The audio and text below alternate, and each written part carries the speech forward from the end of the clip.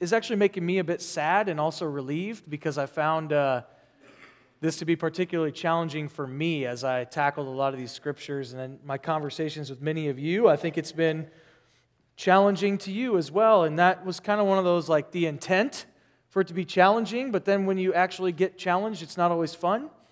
And so it's kind of nice that it's over, but also a little bittersweet because it's been really, really good for me personally in my own faith to wrestle with some of these texts.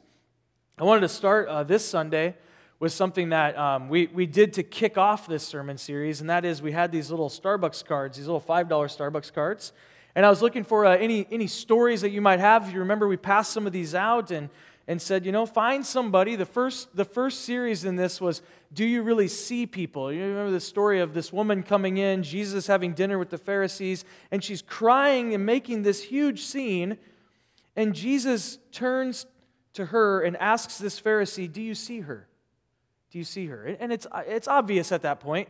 Of course, they all see her. She's making a scene. They're all really concerned about what's going on here. And Jesus is asking at a deeper level, do you really see her? Are you seeing her as a human being, an individual created in God's image, worthy of love and respect? Are you seeing her?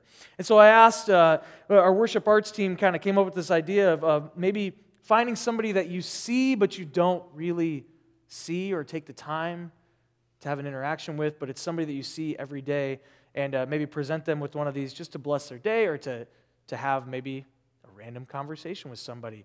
And so I'm eager. I've got some stories through emails that's been wonderful. Is there anybody, though, because I know of one person, but I want to give another. Is there somebody else who has a story they'd love to share? Anybody? Bueller? Yes. Hey, this is wonderful. I'm coming to you. Here I come.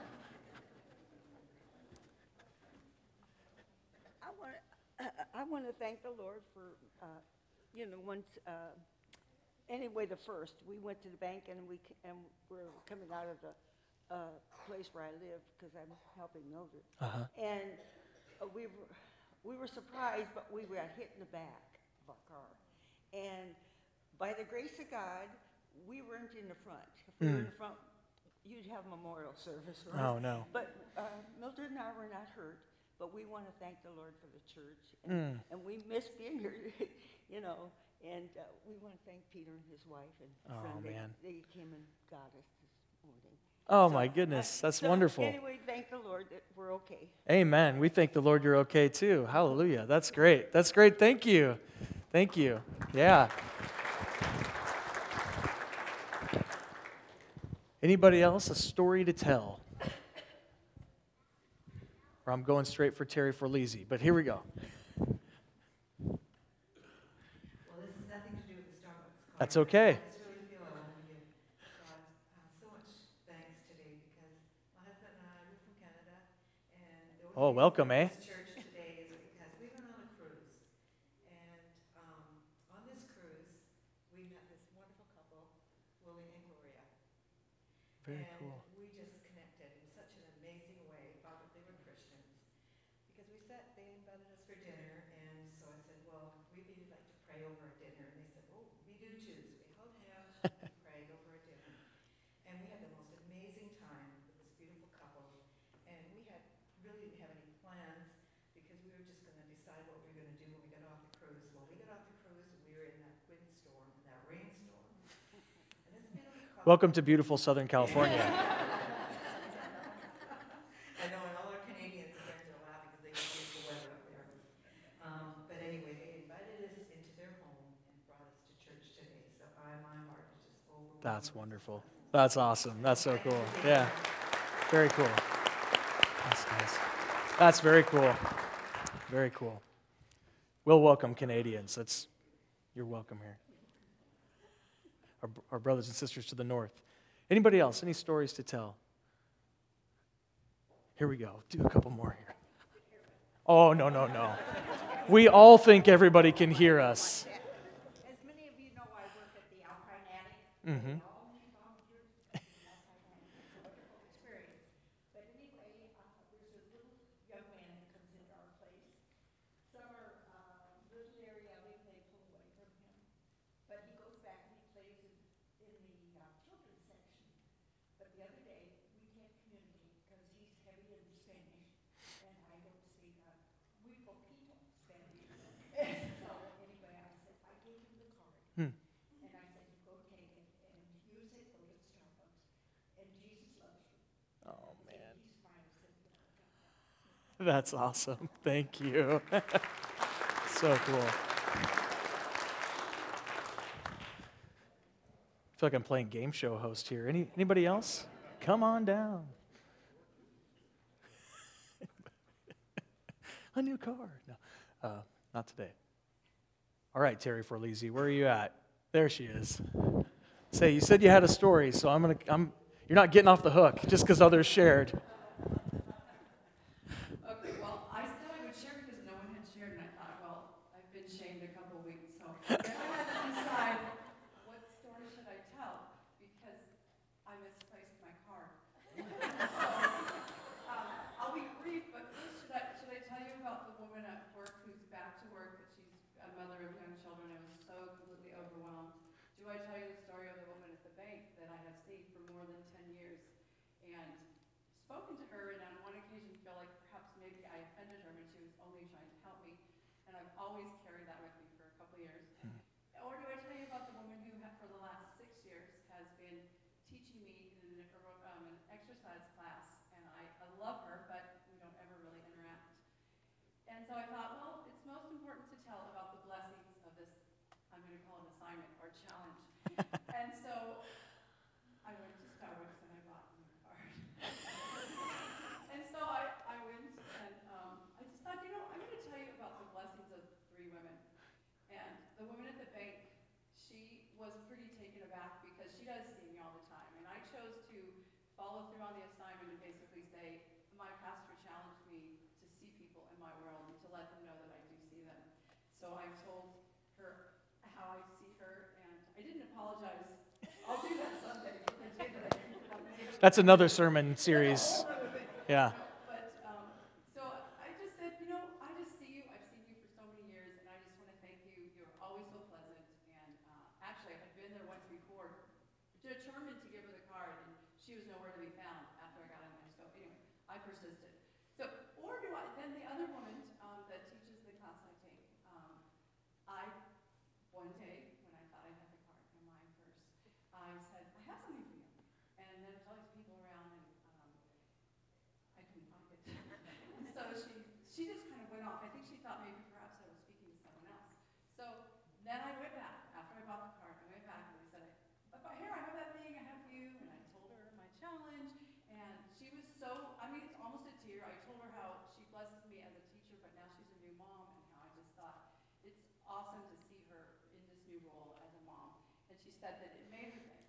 So the last woman that I want to tell you blessed was myself. And that is because it's so cliche, I know we hear it all the time, we think it all the time, but really it is a huge blessing when you give and when you put a smile on someone else's face. And God totally blessed me in that moment. So you're probably wondering what happened to the woman at work. Well, I had bought 2 cards, but I found the card. I was thinking I needed to slide another one in your pocket as you. Card this week, and if you want to know what happened, I can tell you later. Thanks, Terry. That's awesome. So I have, originally when we did this, we bought like 50 of these, and so I still have a stack. And so after church, if you would love to, have a great story or just see where God leads you, come find me. Come find me. So I'll have these with me, and love to hear more stories. It's so wonderful to hear. We don't get a chance to do that all the time, to hear how God is moving in each other's lives. This kind of format that we've done church for centuries now doesn't really lend itself to hearing each other's stories. Hopefully you're doing that in grow groups if you're participating in a group, but it's just a great opportunity for us from time to time to hear from each other. And so thank you for those who shared, and welcomes guests, visitors from Canada. I love it. So here we go. Let's jump into this last sermon. And this, I got to tell you, this is one that, can I say I still don't know how I want to close it? Is that okay? And it's not because I didn't work on it this week. I worked on it a lot, and I stood right here and practiced it a lot, and I just didn't like how I ended it, so I guess we'll see how it ends. I've got some ideas, but I don't know. We'll see where this leads. We're in Mark chapter 2, and I think, again, part of it, my wrestling was just, how do you wrap this up? What is the call? What is the challenge to wrap all this up? That's what I was really wrestling with. Mark chapter 2, and it's interesting in this one, if you have a red letter Bible like I'm holding, in previous weeks, these stories of Jesus are just, it's usually Jesus talking, Jesus teaching, and we can see all these interactions. His words are few in this one. So short and to the point, and we have Jesus saying something that's very much, I always pay attention to these times in the Bible when Jesus says, "This is why I've come." He makes it very clear. And this is one of those times where he says one of the reasons he came. And so we're going to get there. Mark chapter 2, 13 through 17, this short story of calling Levi, the tax collector. Once again, Jesus went out beside the lake. A large crowd came to him, and he began to teach them. As he walked along, he saw Levi, son of Alphaeus, sitting at the tax collector's booth. "Follow me," Jesus told him. And Levi got up and followed him. While Jesus was having dinner at Levi's house, many tax collectors and sinners were eating with him and his disciples, for there were many who followed him. When the teachers of the law, who were Pharisees, saw him eating with the sinners and tax collectors, they asked his disciples, "Why does he eat with tax collectors and sinners?" On hearing this, Jesus said to them, "It's not the healthy who need a doctor, but the sick. I have not come to call the righteous, but sinners." Short and sweet. Easy to follow. What is going on in this story? Jesus is again eating with the wrong people. He's getting scolded by the church people of the day. The church people, the church leaders, people like me, don't like what Jesus is doing. I found myself, with that in mind, really wrestling with this question. When Jesus says, "I have not come to call the righteous, but sinners," I found myself asking, who am I in those two categories? When it comes to those two categories, I have not come to call the righteous. Am I the righteous? But I've come to call sinners. Am I the sinners Jesus came to call? And I found myself really wrestling with that, because as I've shared with all of you before, I find myself all too often identifying with these Pharisees. I find myself identifying with them. They're trying to protect religion. They're trying to protect their way of understanding God. They're trying their best. I'm going to get to this a little bit later. They're doing their best. We paint them with these very negative strokes, and I do it all the time. It's easy. It's easy to say, Pharisees, they're terrible people. But really, they were trying to protect their way of understanding God, their way of following God. And so I find myself as somebody who's trying to also understand what it means to follow God, help others understand what it means to follow God. I identify a lot with these Pharisees. But before we get too deep in the weeds on where do we find ourselves in this story, who do we find ourselves identifying with, I want to just kind of go through the text, walk through some of the finer points of the text to help us understand a little bit some things that maybe aren't necessarily clear or why this is such a big deal. First off, we have to understand that Mark's gospel is just fast and furious. Mark wants to get you to the point as fast as he possibly can. So there's no Christmas story in Mark. There's no birth story in Mark. It's just, if you flip over to Mark chapter 1, it says the beginning of the good news about Jesus. And John the Baptist is already there, and he's telling people to repent. And by verse 9 of chapter 1 of Mark, Jesus is being baptized by John the Baptist. By verse 12, Jesus is already driven out into the wilderness. It takes the other Gospels 3 or 4 chapters to get there. Mark's like, I don't have time for that. Let's go. I got a story to tell you about Jesus. It's fast. It's furious. Verse 15, you have Jesus saying, the time has come.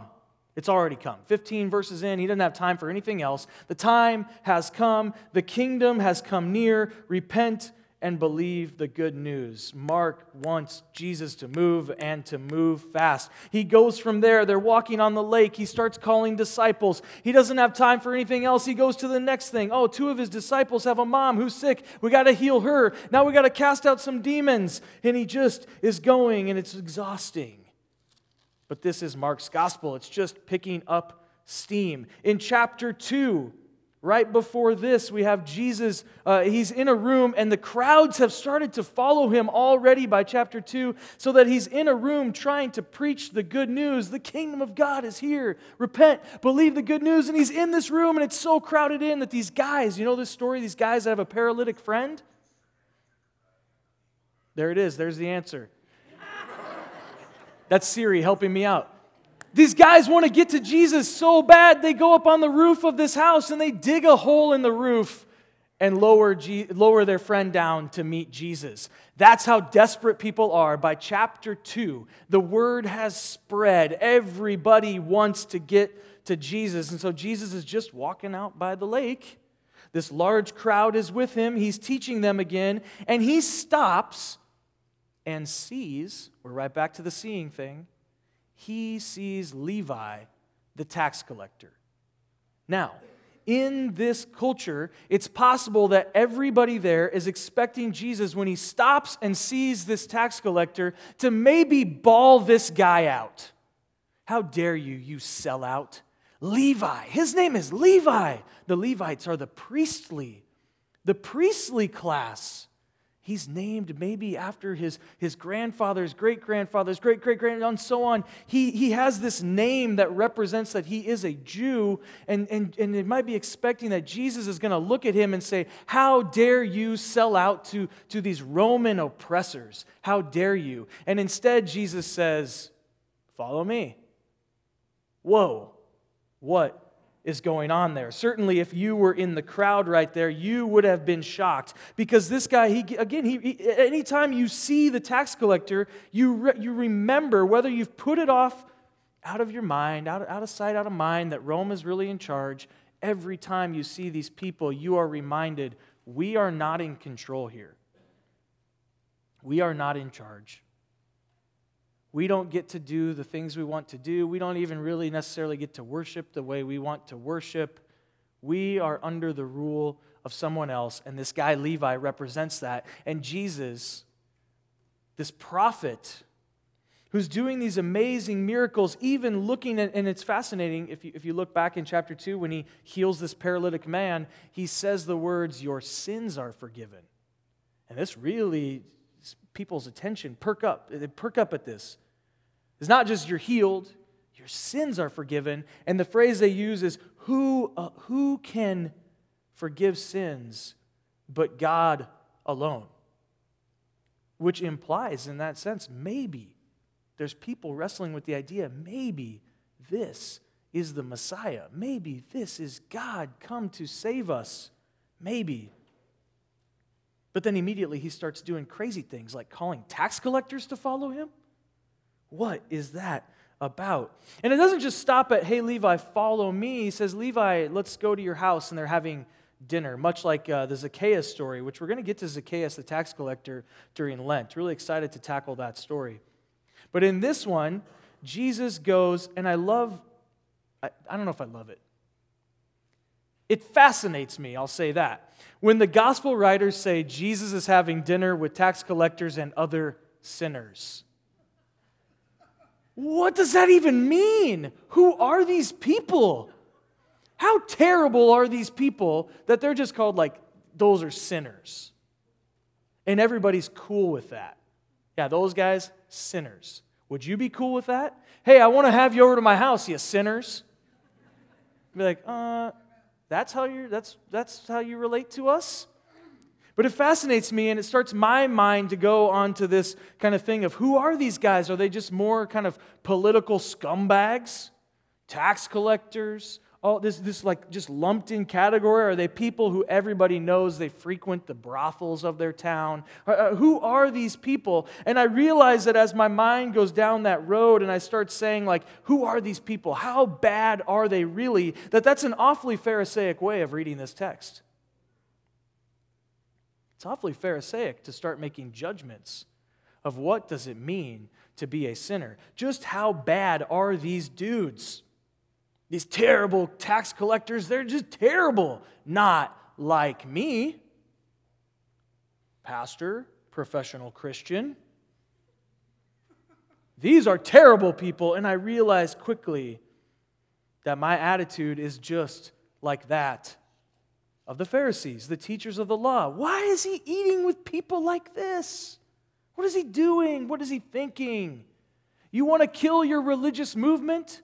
In chapter 2, people are like, man, maybe he's God. This is awesome. He's healing everybody, and now he's hanging out with these people. What is going on? And it's just this attitude, this very attitude that I felt creeping into my own soul as I was reading the text. This is the attitude that the Pharisees have as well, and that leads Jesus to say, because the Pharisees say, what is he doing eating with them? People not like us. And Jesus says these famous words. It's not the healthy who need a doctor, but the sick. I've not come to call the righteous, but sinners. And here it is. This is Jesus. This is one of these alarming, jarring phrases, kind of like we saw last week. I talked with some of you who were like, I didn't like it that Jesus said he came for the lost sheep of Israel. That's what Jesus said. It's jarring. It was a jarring statement. It has this exclusivity that we don't like. Didn't Jesus come for everybody? And again, Jesus looking at these people that I identify with, and saying, I didn't come for people who think they have it all together. I didn't come for you who think you don't need any help. Who think you can be saved, you can follow God all on your own, by your own merit, your own hard work, your own rule following. I didn't come for you. I came for those who realize they're at the end of their rope. They've tried everything and it's not working. For those who can admit their shortcomings, their limitations, their inability to save themselves through right thinking, right beliefs, even right doing.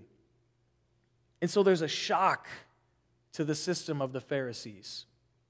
There's a shock to their system. And this is where already they're starting to butt heads with Jesus. Because they have created a system where righteousness, right thinking, right doing, a right following of God's law as defined by them, their tradition, this is how you follow God. They've created the system, and Jesus is saying it's not good enough. It's a shock to their system. I mean, put yourselves in the shoes of the Pharisees for a moment. I found when I asked myself that question, it wasn't hard for me to do. I could put myself in their shoes pretty easily. I mean, they're doing their best to follow God. They're doing their best to help others follow God. They believe they're obeying God's laws. I mean, the laws they're asking people to obey, they're not things they made up. They're looking at the Bible. They're looking at the Old Testament, and they're saying, here are these laws passed down from God to us, and we want to help people follow these laws. They're thinking they're doing their best. They think they're actually being biblical. This phrase gets thrown around a lot in the evangelical tradition. They are being biblical, teaching people to be biblical, and this guy comes along who starts just flat out breaking the rules. He's a rule breaker, and he's doing it in the name of God. This would really throw you for a loop. This is why this isn't going over well for them. Again, if you're in their shoes, you can see why somebody like Jesus, who now is gathered, he's got a following. So your power in the community is a little bit at question here. He's got a following. He's popular. Everybody wants to know what he's going to do next. They're following him from place to place. He's doing these incredible things in the name of God, and you're going, I don't get it, though. I don't get it because he's breaking easily rules that are just easy to define. He's breaking them. He's breaking them. And so it's a point, this is where I get to this point in the text where I had to ask myself, do I identify more with that category of people called the righteous, or more with that category of people who are like, you know what? Sinner. I'm a tax collector. Nobody likes me. That's been made very clear. Or that category of these people that, again, just the blanket statement, sinners. That's who they are. What do I identify with? Am I the righteous or the sinner? And how do you even start to have that conversation? Which is why this got really hard for me to figure out, how do you wrap this up and give this to people? And I think it's even harder to answer that question because today I would argue we don't even know how to define sinner. We don't even know. I mean, there's probably those of us in this room that we could go down and you could say, well, I know. And then you could talk to a young person who would say, like, sinner, what does that even mean? I'll never forget having a conversation with a group of students. And I was trying to kind of outline for them what I thought, here, again, maybe a Pharisaic way of doing it. Like, we need some boundaries. We need to create a fence that you can live within to be a Christ follower. And they kind of started asking me these questions. I was like, okay, we need to go back a step and talk about sin, this concept that we have in the church called sin. And it wasn't computing. They weren't getting it. And so I was trying to use other language. I said, things that we do against, that God has a plan, and He has a way for us to live, and when we break that, we miss the mark, we feel some regret, some guilt, and this hand shot up. I was like, okay, yeah, what do you want to say? We're not supposed to have regrets. Okay, that's an interesting thing. Yeah, we're young, You're supposed to just live life. You're supposed to live it up. You can have regrets later. You can feel guilt later. Not now. We're young. So thinking, how do you talk about so a whole category now, a whole generation growing up in our culture that says, like, sin, leave me alone with that.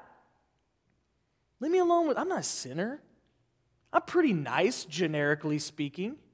I'm a pretty nice person. I think God would be like okay with 90% of what I do. That's a pretty good grade.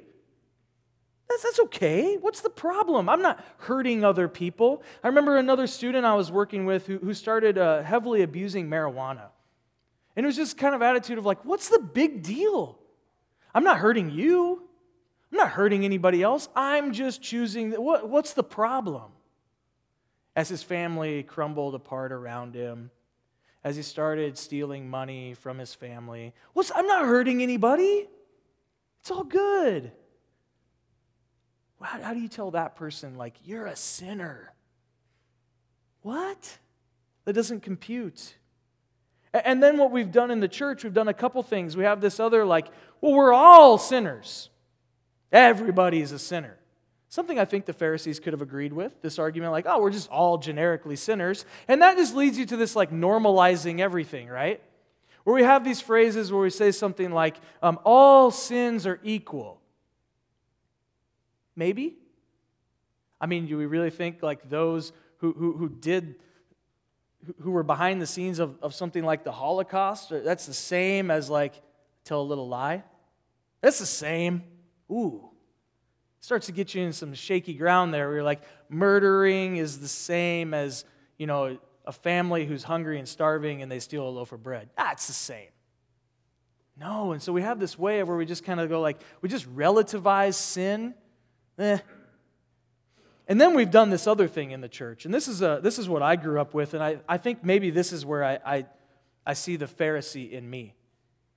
I grew up in this kind of evangelical culture, and maybe you can identify with it if you grew up in it too. And this is really where I say, like, we were trying to be biblical just like they are trying to be biblical, and it's this way where we create a system where we say, like, Jesus' sacrifice was great and wonderful, and we teach about it in kind of a moral, legal way.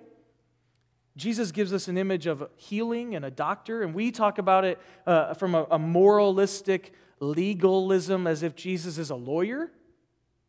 Stay with me on this. I think you'll identify with this. Where we say, like, you have broken laws. There's laws clearly defined. You have broken them.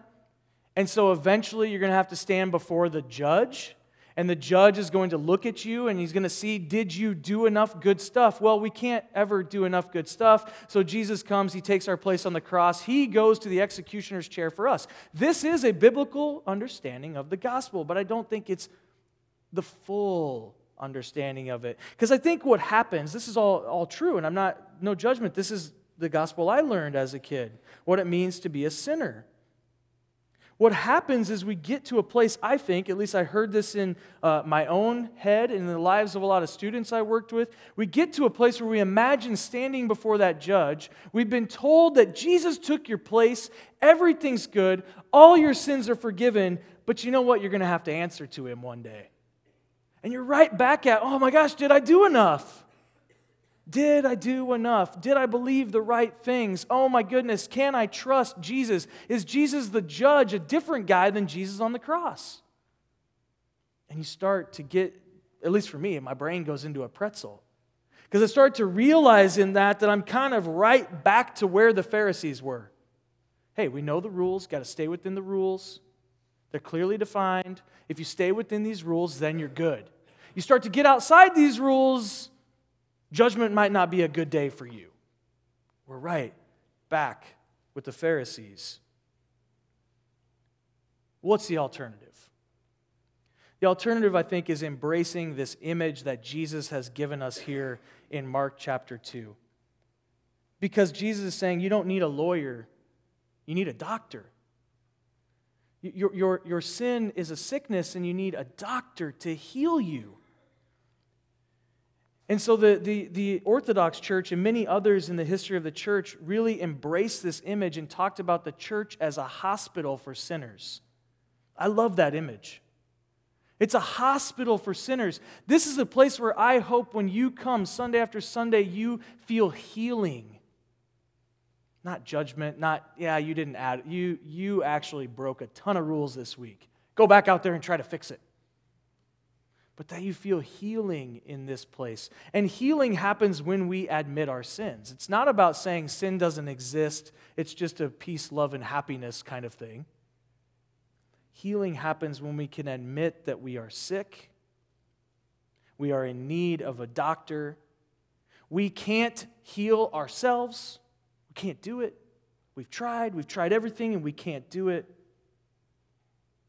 And we need healing to come from outside of ourselves. This, I believe, is how we really embrace this text, is we, as a church, embrace the idea of the church as a hospital. I read a lot on that concept, and this is where I didn't know how to end this, because what does that look like? I don't think we've done enough work on that in the evangelical tradition. We've largely seen the church as a courtroom. I've used that language myself. I heard that language preached to me as a kid. And so embracing this idea, which is right there in the Bible, saying Jesus is the doctor. He wants to heal you. He wants to heal us. What does that look like? I read somewhere, somebody said that too often the church is not a hospital, but it's not even seen as a courtroom, but as a hotel. Because at a hotel, you get what you want. You find how many stars does it have? Is the elevator music going to be what I like? Is the lobby going to be a chill place to hang out? Does it have all the amenities, the pool, the hot stuff? That was an interesting thing. And maybe even we're not a court of law anymore, but we're looking for a hotel where we can hang out and get what we want. But a hospital, back to that idea of a hospital. I was thinking of the Apostle Paul's words, and I just to be honest, I'm kind of, as I wrap this up, this is the part I was having trouble with, so just bear with me.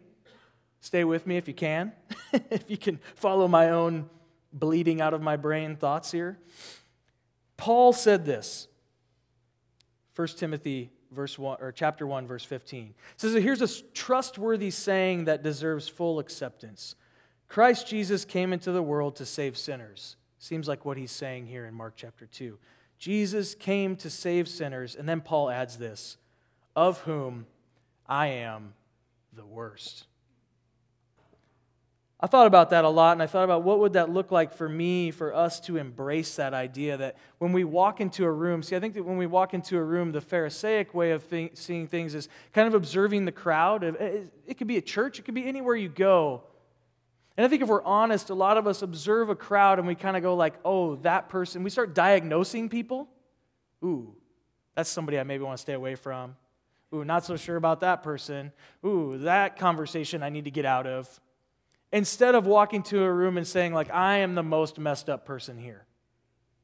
I think it changes the way we see each other, the way we interact with the world when we admit that we are the worst of sinners. This, I think, is what Paul did so amazingly in the Bible. Paul, who wrote so much of our Bible, he's looked at as this spiritual hero, this Christian hero. He probably did no wrong, and he's the one saying, I am the worst sinner. I think Paul understood what it looks like to say, I am in need of healing constantly. You have Paul, I love in Romans 7, Paul wrestling with, I want to do the good things, because sometimes we think that maybe the answer to this sin problem is working harder at it. Just don't do bad things. And Paul saying, gosh, I've tried that. I've tried that. He says in Romans 7, what I want to do, I don't do. What I hate, I do. I don't know what that is, but there's something living inside me that needs to be healed, he's saying. There's something inside me. Who can save me? And he says, praise God for Christ, the healer. I guess what I wanted to do was close with talking about the cure. If the church is a hospital, and Jesus says he came to save sinners, and part of understanding this text is to realize that when we talk about this language of people who are not like me, there's nobody not like me. We're all the same. We're all desperately in need of healing, in need of saving that's not going to come from us, from our own hard work, but that comes from submitting ourselves to Christ. One Orthodox priest, he said, we need a diagnosis and a willingness to submit ourselves to the cure. We need a doctor for our souls, not a lawyer for our morality. I would ask that with me, you kind of think, what does it look like to come here and receive treatment? That's what I find myself wrestling with at the end of this sermon series, is that we've talked a lot about going out and going out and going out to our community and to our world and seeing people. What does it look like to take that a next step and say, how do we offer healing to people? What does that look like? To bring people to a place where they would receive healing, not judgment, healing, treatment, a cure, and to invite people to understand that it's not a come in here and it's magic and you're done. But to be here long enough, to be in relationship long enough. I do think that the church, at its best, has a cure. It's Jesus, it's not us, but it's Christ in us, bringing other people into our lives. I think worship is part of the cure, where we take our eyes off ourselves and turn our eyes to God. I think being in Christ-centered community is part of the cure, where you allow people to come into your lives who can say, I think you're getting sick. I think you're getting sick. Stop doing those things. Let's walk with each other long enough to where we can see healing happen in our brothers and sisters. The cure is found in beginning. This is this place where we can all admit that, as one author put it, we have an active inclination to break stuff. I thought that was an interesting way of defining sin. We all have an active inclination within us to break stuff, including relationships, promises, people we say we care about. We have the ability to break stuff. Can we admit that? I think the alternative, where we start to these categories of righteous and sinner, is being in a place maybe like most of us are at when it comes to our health. I'm not sick enough to really need a doctor. I'll just keep doing what I'm doing and see how that goes. That's the alternative. I think I can fix this on my own. And we find